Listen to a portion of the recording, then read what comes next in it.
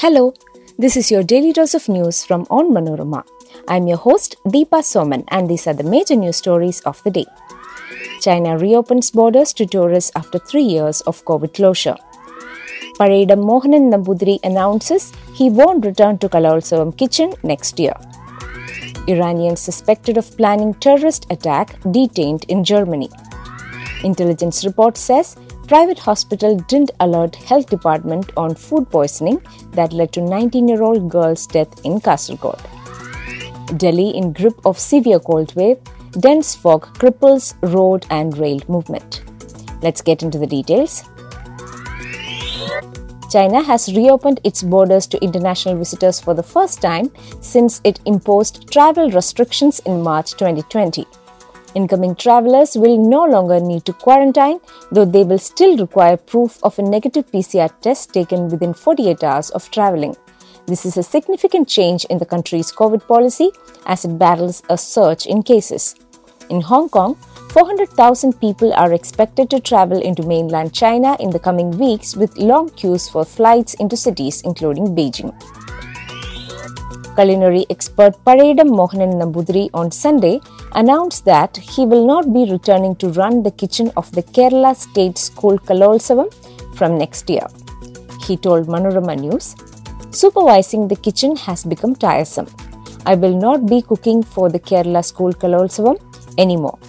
I'm wondering how I will face a generation that scatters seeds of communal hatred even in matters concerning food in youthful verve. This makes me very uncomfortable. The school fest kitchens were my treasure. However, when the new generation of sycophants come forward with these allegations, it's not right of me to hold on to that jewel." Several people had taken to social media to criticize the government's decision to serve only vegetarian dishes at this year's youth festival venue, Kozhikode. Parayidam and his team have been preparing the meals at the school youth festival venue for the past 16 years.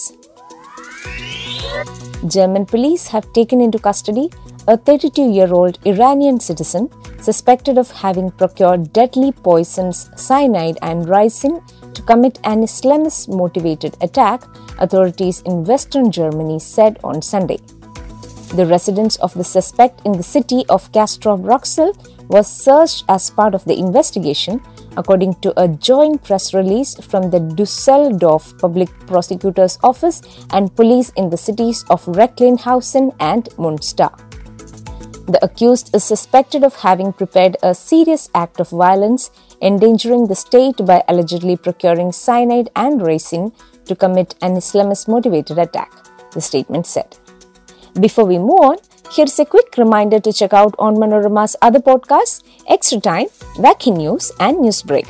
Extra Time is all about what's happening in the world of football, your favorite players and more. Wacky News is a collection of the weirdest and strangest news from across the globe, and Newsbreak is a clutter-free explainer of the major news story of the week.